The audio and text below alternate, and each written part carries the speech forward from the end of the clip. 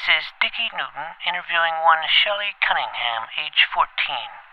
The date is Friday, October 3rd, 1980, 4:32 p.m. Okay, Miss Cunningham, start from the beginning. Tell me exactly what happened on the night of October 2nd. Well, I was in my bed reading a Babysitter's Club book, the one where Betsy Sobak breaks Claudia's leg, and I had just gotten to the part where Christy squirts ink all over Marianne's white sweater when I heard a strange noise outside my window. Approximately what time was this? Let's see. Before that, I was watching an episode of Flurf, which was a rerun, I think, the one where he's kicked out of the Interdimensional Federation of Flurfs for not sharing any of his poop, which came on at 8 o'clock, and then I took a shower after that and couldn't find my jammies, and... Just the facts, Oh, go on. You were talking about being completely garmentless or something? Yeah, well, I finally found my jammies in the dryer, and by the time I was in bed and reading my book, it was probably around 9 o'clock. And can you describe this noise you heard? It sounded like moaning. Would you say it was like the moaning of one in the midst of intense carnal pleasure? And can you demonstrate it for me? Ew, gross. No, it sounded sad. Okay, so more of a mournful moan. Male or female voice? Male. Deep. All right. What happened after you heard the noise? I got up and looked out my window. What did you see? A ghost. It was across the street from my house. I almost choked on my retainer. Tell me what it looked like. Just like in the picture books. It was all white and kind of glowy with two dark eyes, and it swayed in the wind. I could see through parts of it. What was it doing? Just standing there under the streetlight, facing me, but kind of looking off to the left. Did you mean floating? Well, I guess it could have been floating. I couldn't really see the bottom of it because all the mist that night.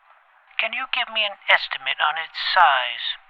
It was taller than my dad, who has to duck under the basement doorframe or else he'll bang his head and shake his fist at heaven. Speaking of heaven, would you like some marshmallow fluff? I happen to have a jar of some in my backpack. It's my favorite food, and I find that in small doses it keeps one's mind sharp. I can't have sweets. 'Tis a shame. Now, where were we? You saw the ghost outside your window, and what happened after that? I screamed for my dad and hid under the covers of my bed, but when he ran into the room and looked out the window, the ghost was gone. So he didn't see which way it went? No, he never saw it. He said I'd been watching too many Hollywood movies and told me to go to sleep. I'm not surprised. Adults are often quick to dismiss the paranormal. It's a coping mechanism, because if they knew what was really going on, they'd go mad. Their brains have too much wear and tear, and they break easily. Kid brains, on the other hand, are strong and pliable. You don't talk like a kid.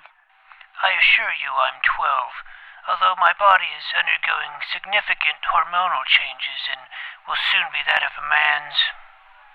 Oh. Now, I think that concludes our interview today, Miss Cunningham. If you see the ghost again or have any questions, here's my business card. What are you going to do about the ghost? I'm going to convince it to move on, wherever that may be to. Spirits sometimes linger in our world due to a sense of deep longing. That is why they moan in the night. And speaking of moving on, I must be on my way if I am to bike all the way out to Eden Estates and examine the spectral scene before dark. I thank you for your time, Miss Cunningham. You know, you can just call me Shelley. No thanks. I prefer not to get too close to my clients. Familiarity leads to intimacy, and intimacy leads to love. And love clouds perception, just like the mist outside your window. I need a clear view of what's in front of me. Good day, madam. Got me with a spud.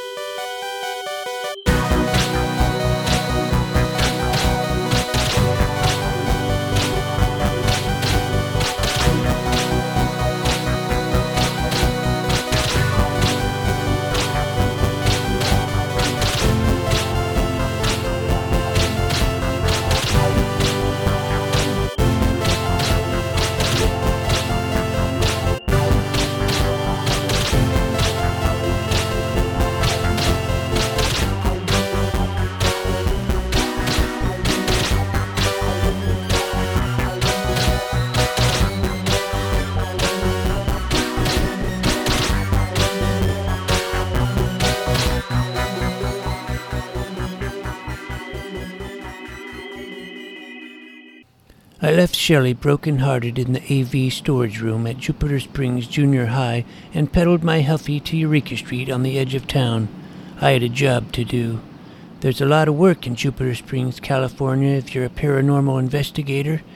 Sometimes the jobs require a different specialization, such as a laser-powered superhero or 11th level element master, but for this case, a seasoned supernatural detective was called for.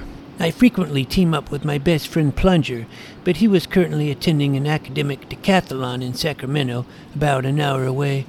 I could have participated too, but I withdrew myself from consideration in protest over the lack of Cape City comic book topics.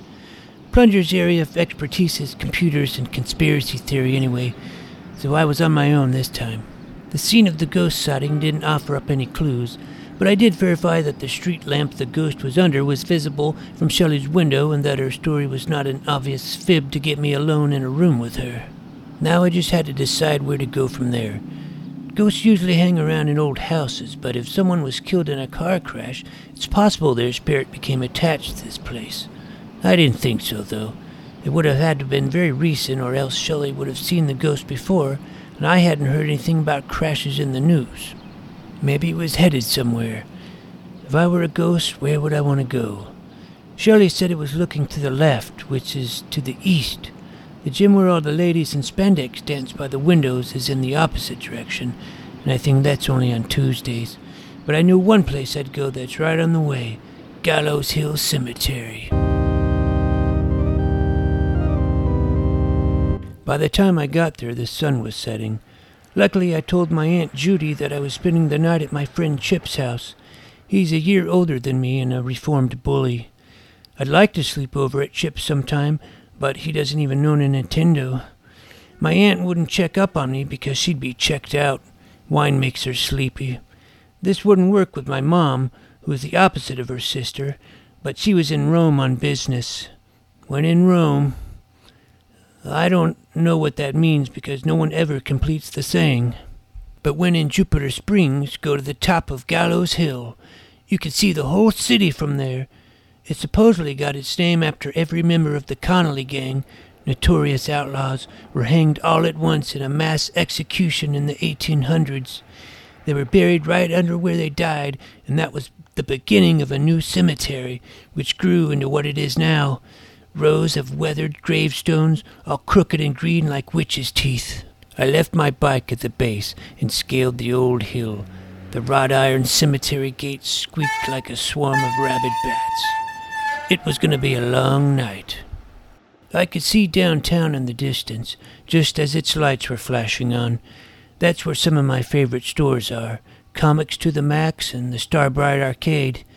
In the center of downtown stands a statue of Ezekiel Scruggs, the logger baron founder of Lake County.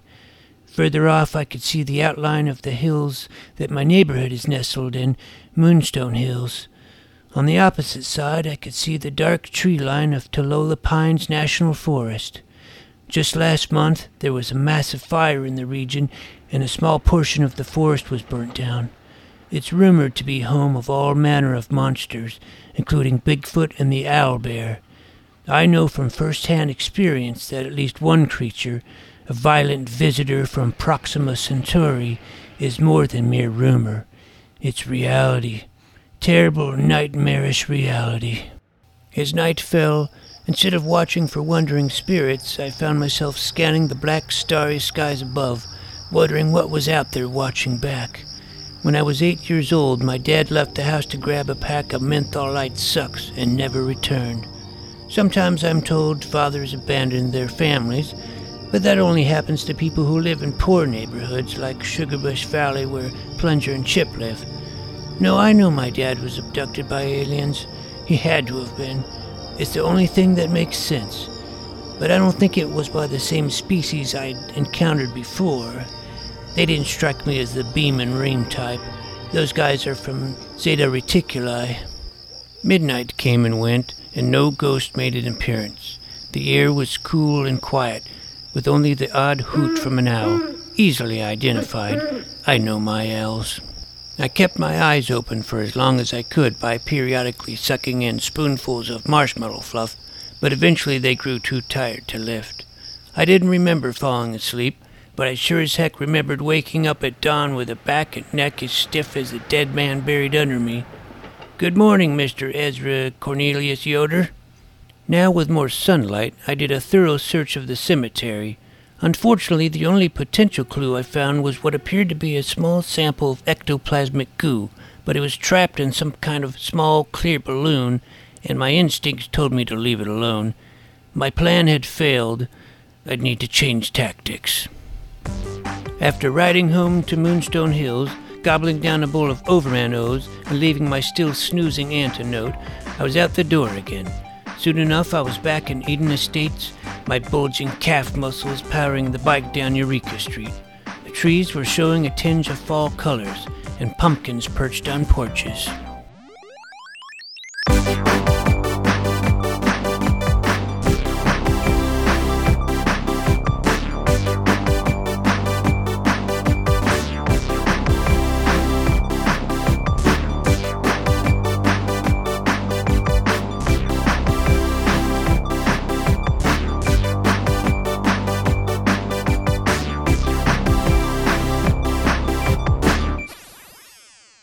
If Shelley saw this ghost, maybe other people did too. I needed to find other witnesses. An old woman was out doing lawn work, but she only shook her head and smiled when I asked her if she'd seen any ghosts on her street. A little girl started to cry and ran back inside when questioned. Maybe when Shelley said the ghost was looking to the left, she meant her left, and not the ghost's, which would be west. Past Shelley's house, Jimmy Smedley was playing with lawn darts and saw me whizzing by. Hey, Dickey, I got a case for you. Can't, already on a case. But someone stole my Halloween decoration. Call the police. Jimmy Smedley is 10 and always has snot oozing from his stubby nose. Last year he tried arguing that the brute could beat up Bug Goodsense. Impossible. They're not even in the same universe. Dwick Stevens would have his back anyway. What a stupid idiot Jimmy is. A few houses down, Georgia Parsons' dad was getting out of his pickup truck in the driveway. You haven't seen any ghosts in the vicinity, have you, sir? No, I ain't seen no ghosts. Are you sure? Maybe Thursday night? I said I ain't seen nothing, kid. Wait a second. Thursday night? Weren't no ghosts, but come to think of it, I did see a buck-naked man come sprinting down the sidewalk Thursday evening. A naked man, sir? Naked as sin. Some kind of pervert, I guess. Thank God my daughter was already off to bed. What did he look like? Too dark to get a good look at him, but he was big and bald like Uncle Fester. Which way was he running? East. It's weird that you want to know that. Just curious. I gotta go now. Stay away from my daughter. I wasn't sure what to think about a naked man running around at the same time and place as Shelley's ghost. How did it relate? Or was it just one big dangling distraction? The last house on the left, before Eureka Street intersects with Ponderosa Drive, is Mrs. O'Hannigan's. She's one of the lunch ladies at Hammond B. Middle School, where I used to go. We still keep in touch. I knocked, and she came to the front door, still wearing a hairnet. Dickey, what brings you here? Hi, Mrs. O'Hannigan. Just thought I'd stop by to see your beautiful face. Oh, Dickey, you charmer. I always thought you were sweet. That's why I always gave you a little something extra on your tray. You weren't like those other little shits. You want some pudding cups? I still keep some at home just for you. Yes, ma'am. Well, wait just a second and I'll fetch you some. Mrs. O'Hannigan didn't just give out regular pudding cups. They were gourmet, made locally at the Jupiter Springs Pudding Factory where Plunger's grandma works. After a few seconds, the lunch lady delivered the goods. 3 cups of primo pudding, which I stuffed into my backpack. Thanks a lot, Mrs. O'Hannigan.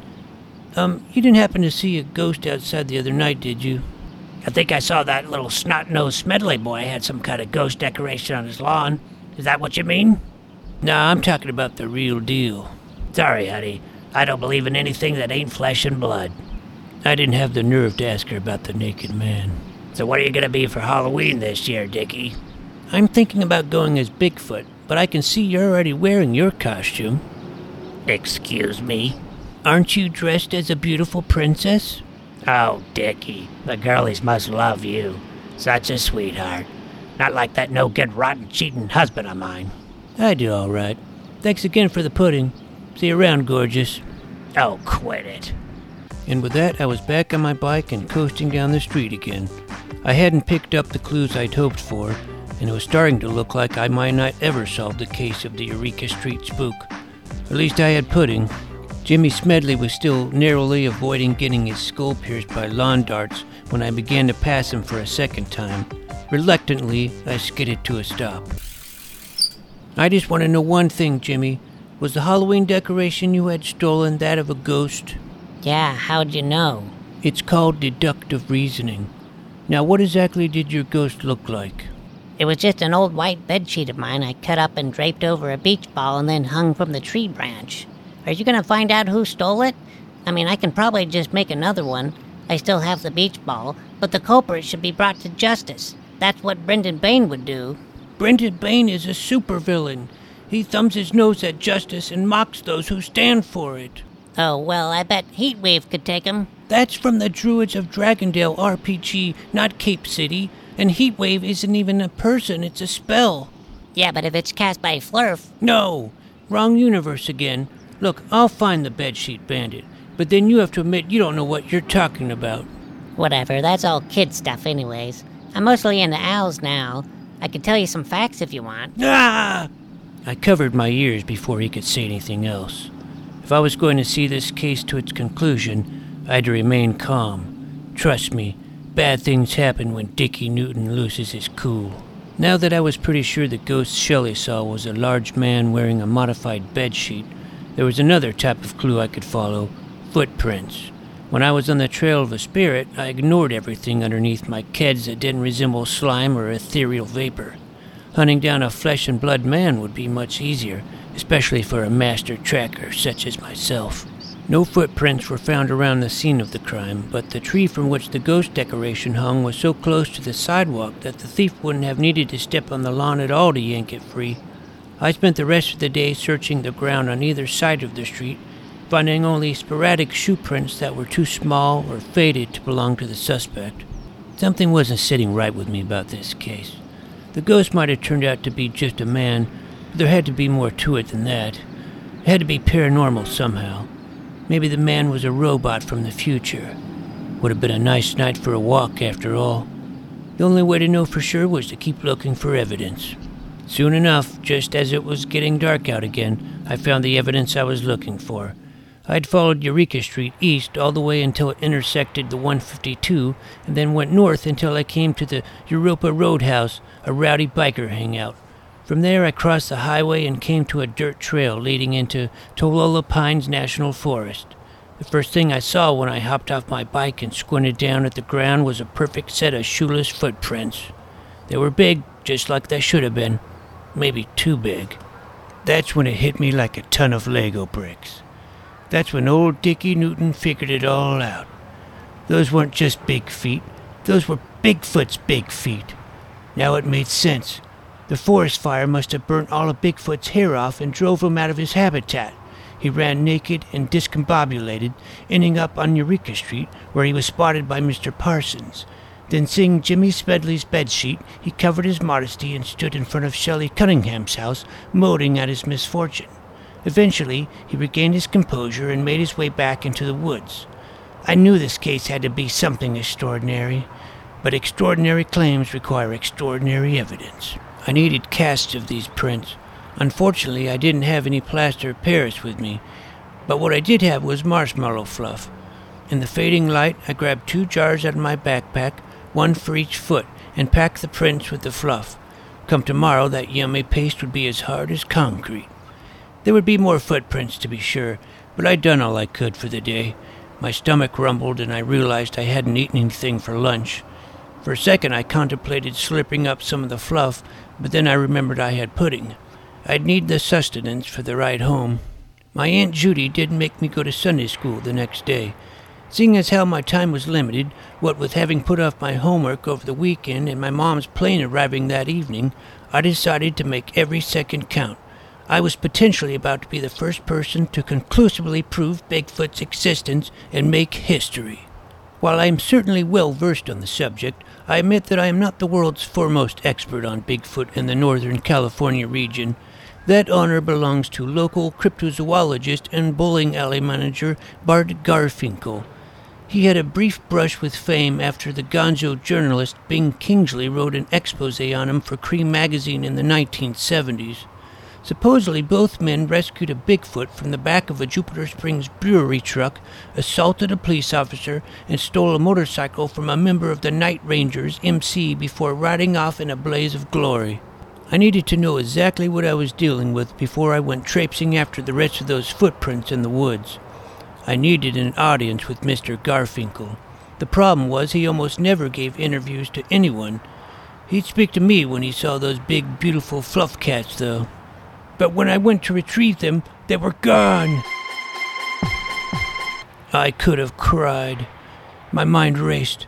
Was I being watched? Was someone trying to stop me from getting too close to the truth? Was it the men in black, or the Bigfoot equivalent, the men in plaid? Then I came to my senses and realized my miscalculation. There were a dozen little paw prints around the larger impressions.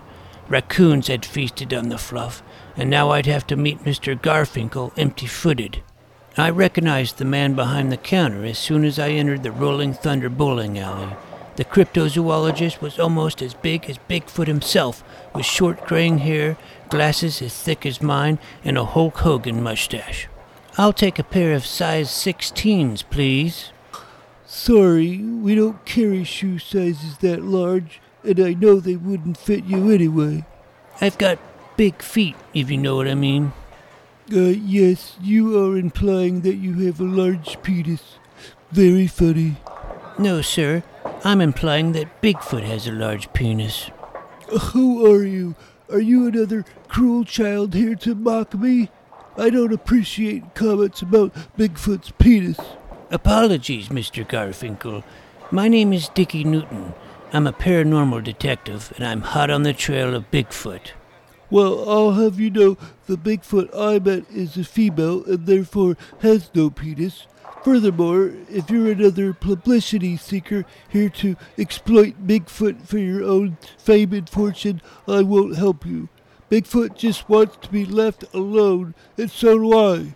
"Please, sir, it's a matter of life and death." "It's not safe to talk here. Men in plaid are everywhere. Follow me to my office." We walked down a dim hallway and into a small back room. Bart shut the door and sat behind his desk. I sat in front of it while my brain rushed to think of an excuse to justify my slight exaggeration. And then, out of nowhere, something popped into my head.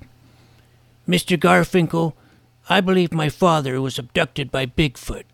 Well, I did tell you that Bigfoot just wants to be left alone. However, I admit there have been a few credible cases of abduction in the past. So Bigfoot really has taken people? It's extremely rare, and so far all of the abductees were either women or children. Was your father young when you believe he was taken? He was 42. Oh, well, there is one case where a Canadian man denounced society and willingly went to live with a clan of Bigfoots who accepted him as their own. I have often dreamed of doing the very same thing. My dad wouldn't have abandoned my mom and me. He loved us. I know he was abducted. Well, I guess it's possible. In the Cream article, it said you communicated with Bigfoot. I need you to teach me how. I'm not sure that's a good idea. I don't trust kids. They're mean-spirited tricksters and tyrants. Please, I'm a good boy, I swear. I solve crimes and catch bad guys. Okay, but if you do meet a Bigfoot, you have to swear not to harm it in any way. I swear. I just want to ask it where my dad is. Fine, I can teach you some basic Bigfoot words and phrases. Thank you, sir. I pulled my Fisher-Price cassette player out of my backpack and set it on the desk, hitting record. To my untrained ear, the Bigfoot language consisted of random grunts and snorts, but I had faith in Mr. Garfinkel. He said that for only a case of beer, he learned the language from a Tolowa shaman called Grandfather Ghost. I left Rolling Thunder and once again headed out to the woods on my bike. My reasons for wanting to make contact with Bigfoot had started out as just a desire to resolve Shelley's case and confirm the existence of a legendary beast. But now I wondered if maybe, just maybe, the excuse I'd told Mr. Garfinkel could actually be true. Was I seriously considering the possibility that Bigfoot abducted my dad? It's a possibility that isn't as crazy as it sounds in Jupiter Springs. Back on the trail that eventually led into Tolola Pines National Forest, I began my hunt for more footprints. They were harder to find than I had expected, but they were there. I'd lose my way occasionally, but then find prints again and adjust my course. It was slow going, but I managed to track them until they stopped outside an old abandoned sanatorium. I'd been there before, many a kid had, but never inside. The kids that have been on the inside of Lake County Sanatorium say that on full moons you can still hear the echoing coughs of tuberculosis patients interspersed with the hair-raising howls of mental patients from when it was an insane asylum in the early 1900s. Thankfully, it was only afternoon and shafts of sunlight filtered through the gaps in the boarded windows and cracks in the stone facade. I could have saved a lot of time if I had just come here in search of the ghost instead of the cemetery. There was a narrow gash in the southeastern wall that I could just barely fit through if I slipped off my backpack. Now it was just me and my flashlight, surrounded by graffiti and beer cans. I tiptoed into another large room and saw several rusted metal bed frames and what looked like a few mildewed rags. In the next room, my heart stopped. Back in the corner, a moon-white ghost hovered and heaved in the flashlight's dusty beam. It only took a few seconds, though, for my rational mind to realize I was looking at a bedsheet covering a tall filing cabinet, its end rippling in the autumn breeze. A closer view revealed poorly cut eye holes. It was Jimmy's.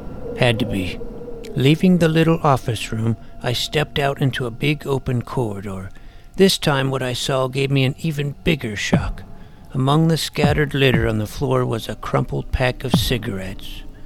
Menthol Light sucks, the same brand my dad smokes. Could he really be here? In my excitement, I almost called out his name, but I stopped myself.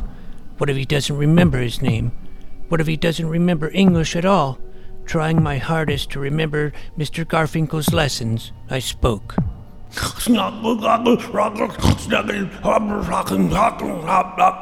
Which I hope translated as, "My name is Dickey Newton, and I call upon Bigfoot to release my father Danny Newton from bondage and surrender him into my custody forthwith." Suddenly the large silhouette of a figure rose up at the other end of the corridor and stood in the shadows. At the same time, a stench of BO 10 times worse than Plunger's pits came wafting aggressively in my direction. I held my flashlight steady, but it couldn't penetrate the concentrated darkness gathering round the hulking figure. Then it stepped into the light. It wore a dirty hospital gown. At first I thought it might have been Mr. Garfinkel, but there was no hair or glasses on its head. Jesus, kid, you scared the living daylights out of me. You having a stroke or something? You're not Bigfoot. Well, no, I can't say that I am. Name's Larry O'Hannigan. Wait, as in Mrs. O'Hannigan's husband? Yeah, that's right. You know her? She's a dear friend of mine. You gotta talk to her for me. I can't take any more of this. Please. Why don't you tell me what's going on, sir? Sure. You see, 3 nights ago, I was making love to my wife and I accidentally shouted out the wrong name. But it's all just a misunderstanding. You gotta tell her that. She locked me out of the house with nothing on, not even my socks. So I ran down the street looking for something to cover myself up with, and I found a Halloween ghost decoration. Yeah, how'd you know? Lucky guess. Go on. I didn't know what to do. I had no proper clothes, no ID, and no money for a motel. Then I remember this place. My friends and I used to dare each other to go inside when I was about your age. I never thought I'd be squatting here as an adult. Some life I'd made for myself, huh? Dumpster diving at the Europa Roadhouse and crying myself to sleep at night. Oh, God. Oh, Gene.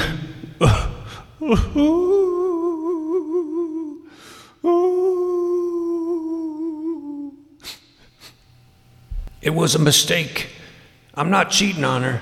You see, as I was in the throes of ecstasy, I started to say, I love you, but I changed my mind and decided to say her name, Jean. What actually came out of my mouth was a combination of the two, Eileen. Jean assumed I'd been thinking about someone named Eileen. Then she accused me of cheating on her. I tried to tell her the truth, but she didn't give me a chance. You know how that temper of hers is. So, will you tell her for me? I could really use a hot shower and some of her home cooking. Yeah, okay, I guess. Thanks, kid. I owe you one. Say, what's your name anyway? Dickey Newton, normal detective. Take care, Dickey. Before I left, I retrieved my backpack and slipped Mr. O'Hannigan one of my walkie-talkies through the wall gash. Radios, I should say. These are professional, with a long range and multiple channels. I'd radio him to let him know how it went with the missus. Turns out it went pretty well. Mrs. O'Hannigan listened to me explain the mix-up and seemed to accept her husband's word. She cried a little and gave me some more pudding. Then she rushed off to her car and sped off toward the sanatorium. As for me, I headed home.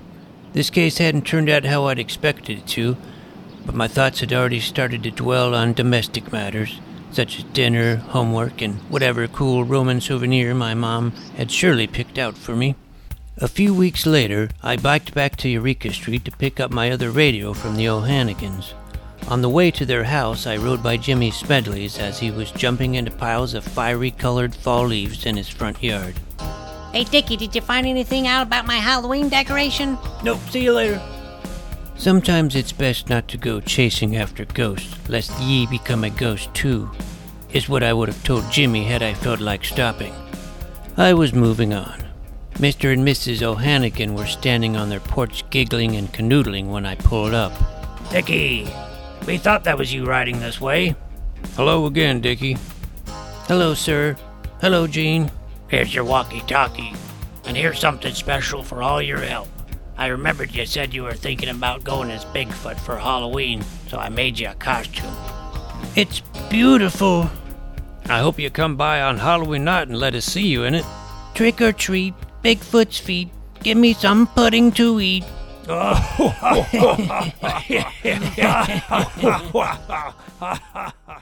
I tried on the Bigfoot costume as soon as I was back home in Moonstone Hills. It fit perfectly. As I was reuniting my radios together in my backpack, I realized that I'd left my cassette player going after I'd gotten my language lesson from Mr. Garfinkel. It had been recording from within my backpack as it sat outside the sanatorium. Eventually the tape had run out and it stopped. For some reason I had the strange urge to rewind it and play it back.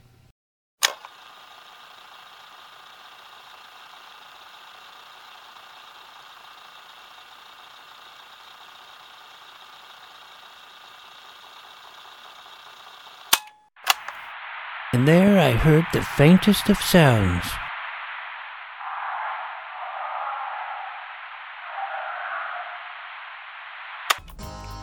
I could translate it for you, but the message was just for me.